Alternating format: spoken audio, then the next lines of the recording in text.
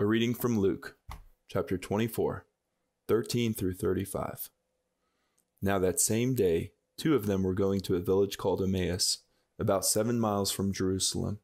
They were talking with each other about everything that had happened.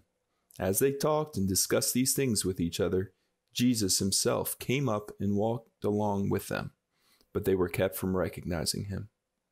He asked them, "What are you discussing together as you walk along?" They stood still, their faces downcast. One of them, named Cleopas, asked him, "Are you the only one visiting Jerusalem who does not know the things that have happened there in these days?" "What things?" he asked. "About Jesus of Nazareth," they replied. "He was a prophet, powerful in word and deed before God and all the people. The chief priests and our rulers handed him over to be sentenced to death, and they crucified him. But we had hoped that he was the one who was going to redeem Israel. And what is more, it is the 3rd day since all this took place. In addition, some of our women amazed us. They went to the tomb early this morning, but didn't find his body. They came and told us that they had seen a vision of angels who said he was alive. Then some of our companions went to the tomb and found it just as the women had said, but they did not see Jesus." He said to them, "How foolish you are, and how slow to believe all that the prophets have spoken. Did not the Messiah have to suffer these things and then enter his glory?" And beginning with Moses and all the prophets, he explained to them what was said in all the scriptures concerning himself.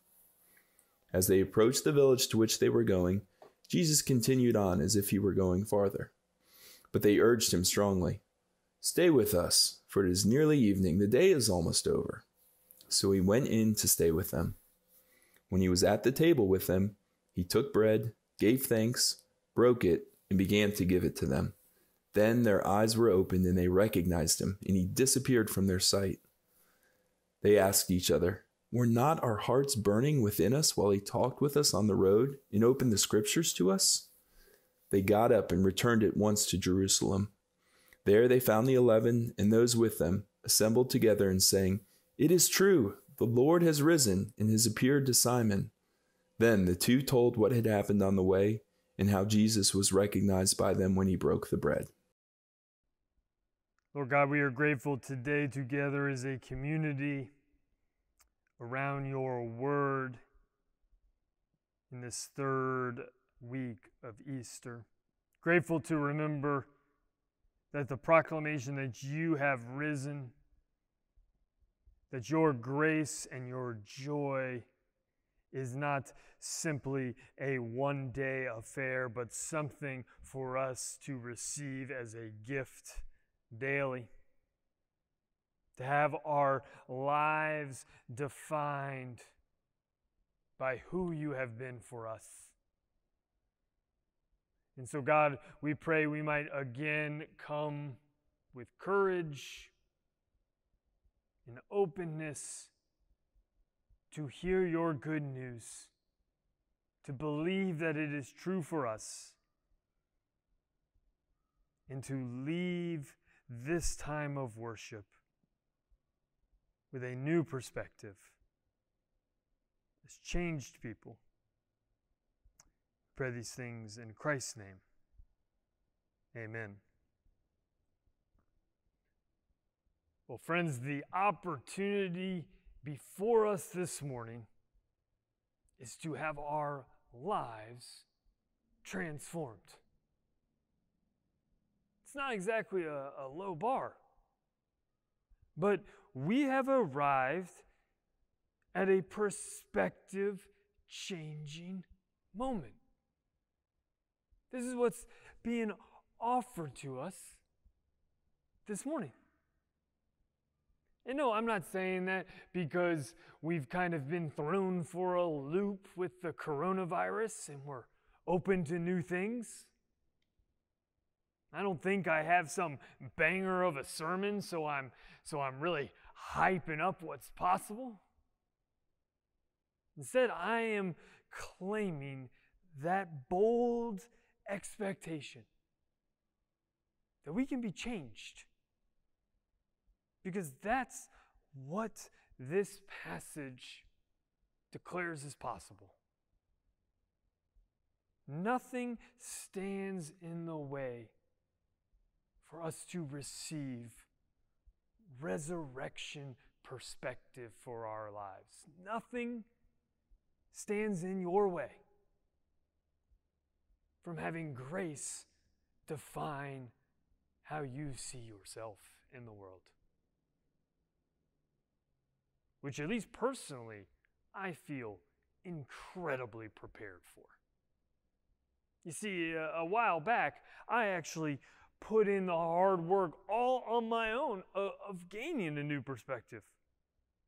I spent a few months, a couple years ago, and I got really into learning how to identify trees. I'd basically go into my backyard and stand there and just sort of stare up at the sky.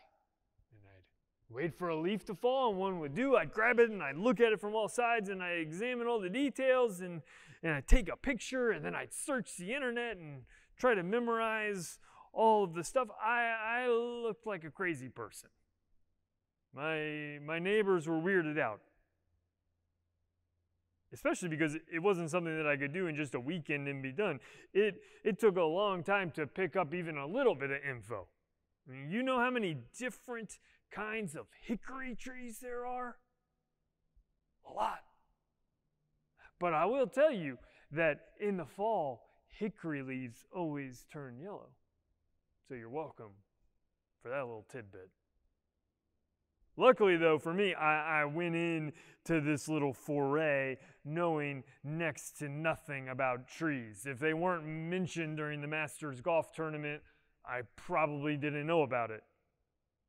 And while I still don't know that much, because I began at nothing, I am now light years more informed than I was.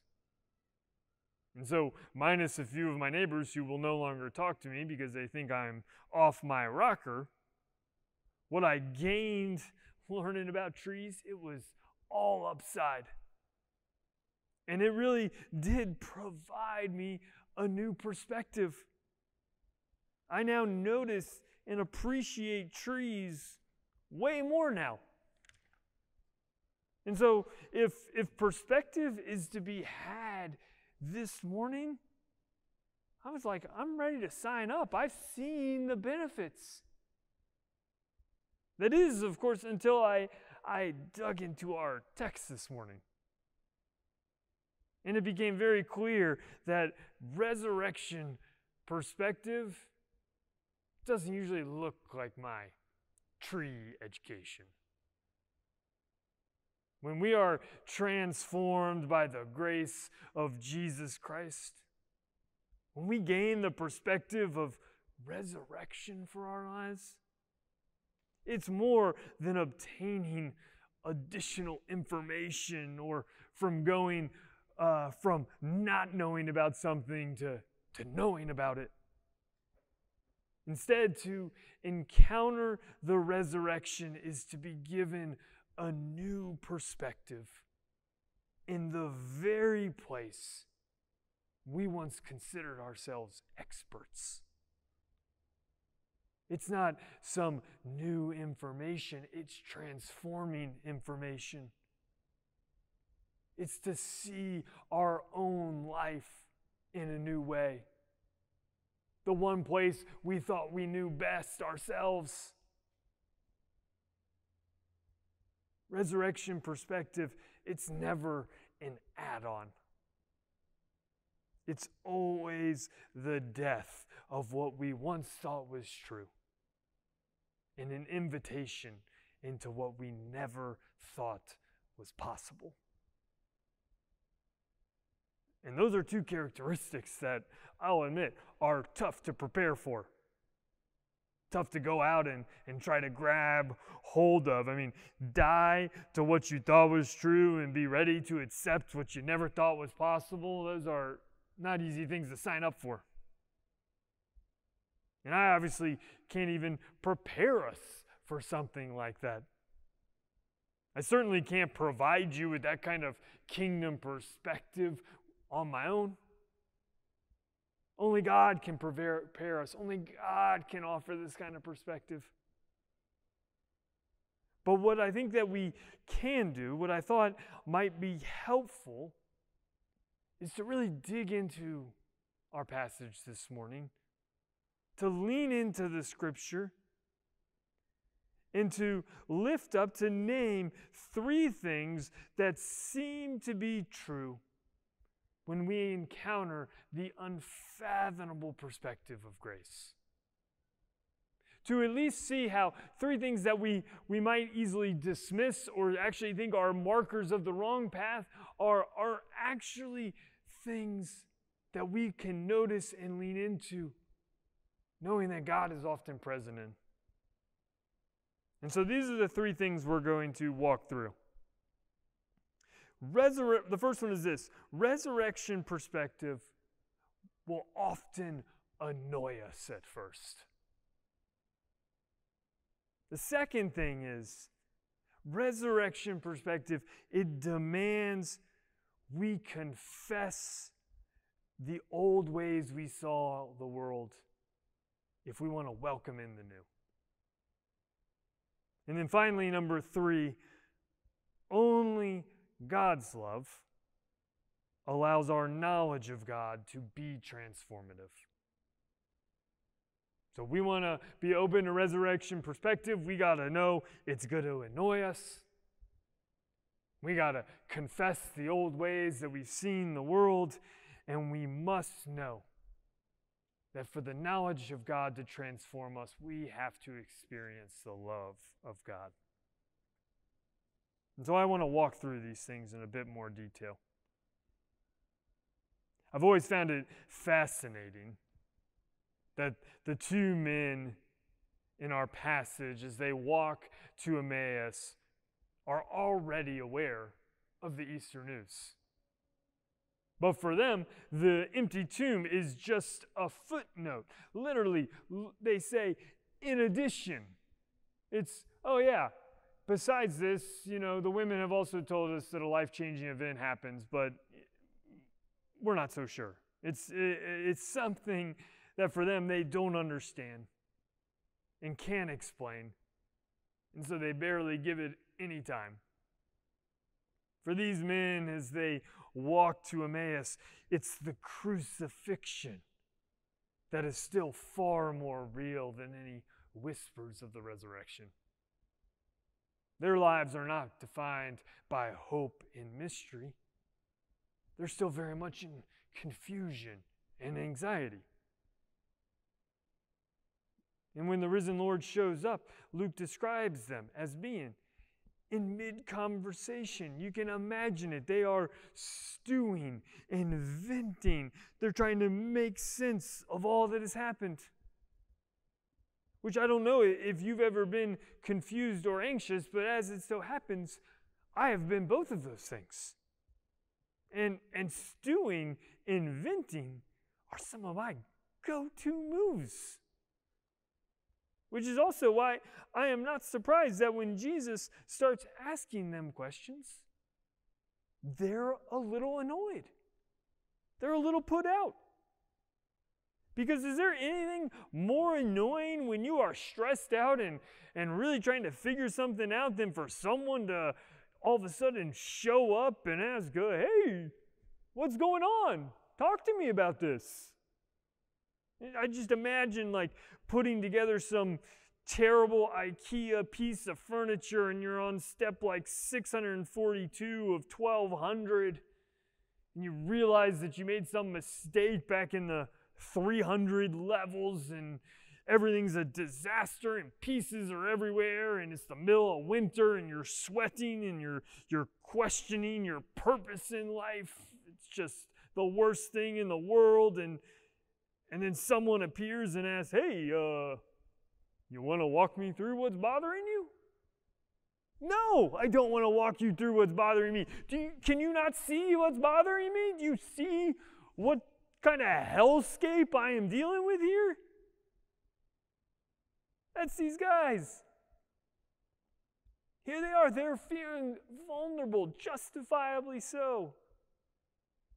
And Jesus shows up and ask them to step further into that vulnerability.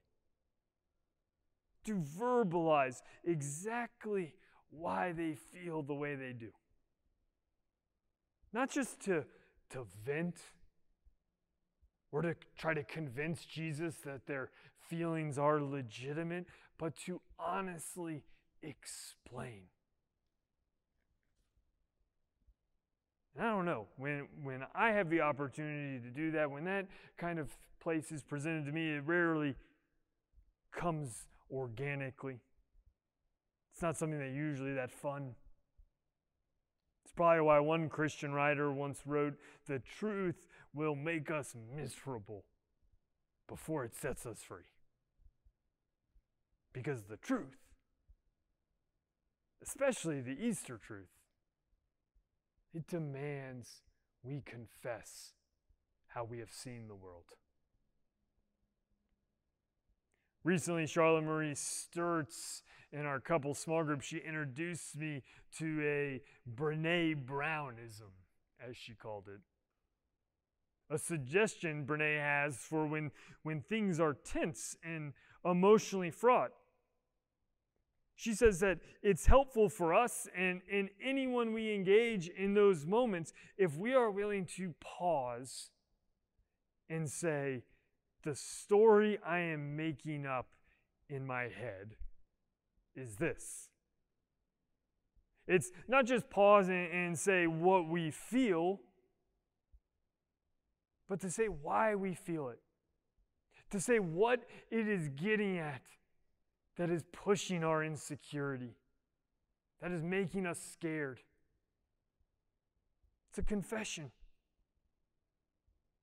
And this is what Easter makes us do. It comes in as such a bold, hopeful reality. We have no choice but to either run from it or to stand there and to confess the old story we were believing in. If we have any interest in keeping company with the risen Lord, we have to be comfortable naming the story we have made up in our head. Because the Easter perspective is not an add-on.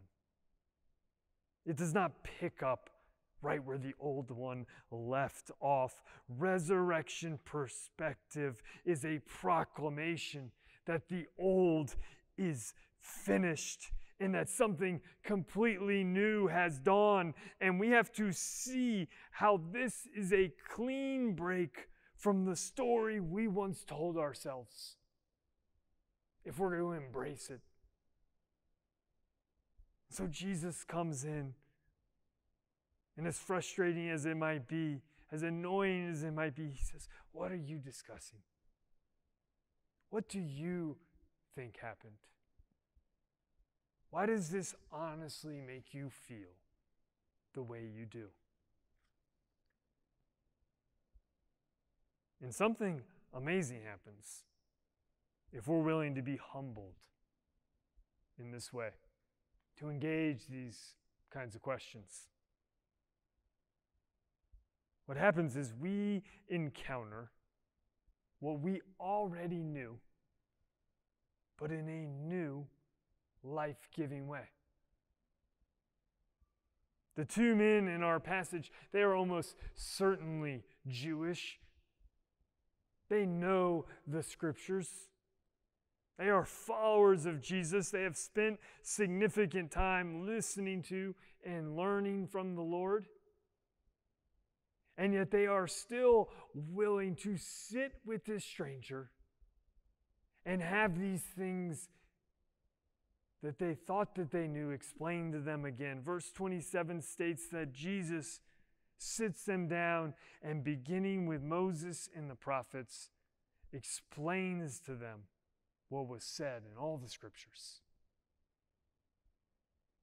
But now, with their old life laid bare by the presence of new creation, they're open to hear the good news again for the first time. To see how distinct and set apart it truly is. This was the story I was telling myself, and this is why I felt I needed to tell it. This is it. And then I heard the story of God. That happens, and their hearts begin to burn. When we have been in a similar place, when we have found our ability to name how we have seen reality and then been open to hearing the gospel story, I know our hearts have burned too. For we understand God's story is inviting us into a new life. And if you had never read this story before, you'd assume that's the climax. These men have learned a new perspective, and they will go out and they'll live it and discover it to be true and live happily ever after. But this is, of course, not the end of the story. In fact, even though their hearts burn while Jesus teaches them the scripture in the moment, the two men don't even realize that's the case. Because, and this leads to our final characteristic, only God's love allows our knowledge of God to be transformative. Richard Rohr writes, most of us were taught that God would love us if and when we change. But the truth is, God loves you so that you can change. What empowers change, what makes you desirous of change, is the experience of love. And how do we experience that kind of love of God? By allowing the God of grace to be Lord of our life. To realize as we are still unfaithfully walking away from the cross, Jesus has come into our life with hospitality and love. Friends, the new beginning of an Easter perspective is not something that we must choose. It's not something that we have to will ourselves to. The new beginning has already been inaugurated. Inaugurated for us as an act of love by the God of the universe. Resurrection perspective is never a view of who you can be. It is always a declaration of who you are in light of the grace of Jesus Christ. It's an invitation to be defined in this very moment by the outpouring of love that we witness in the cross. Friends, it is to allow God to come into the places that we assumed we were in charge of, that we figured we needed to be in charge of. It's to allow God to come to our dinner table and to see that He can host us with love and grace. And it's in that truth, it's why these men, it's why they only realize what this new perspective means for them. They only become aware of how their hearts burn when they allow Jesus to serve them the bread of life. It is then what has already been finished transforms them into new people.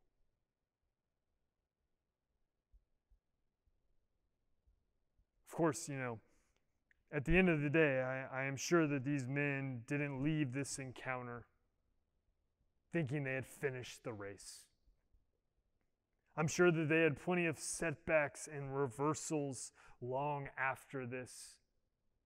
I know sometimes this is what makes us fear a change of perspective and transformation, is we know it's not going to last.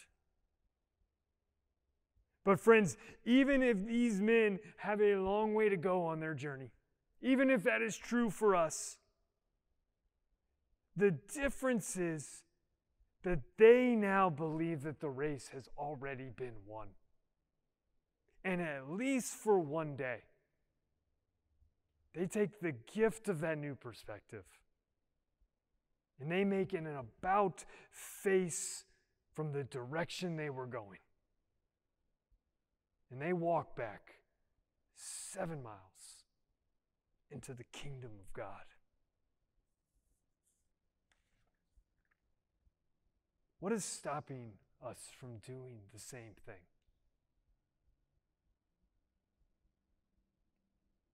Do we not want that?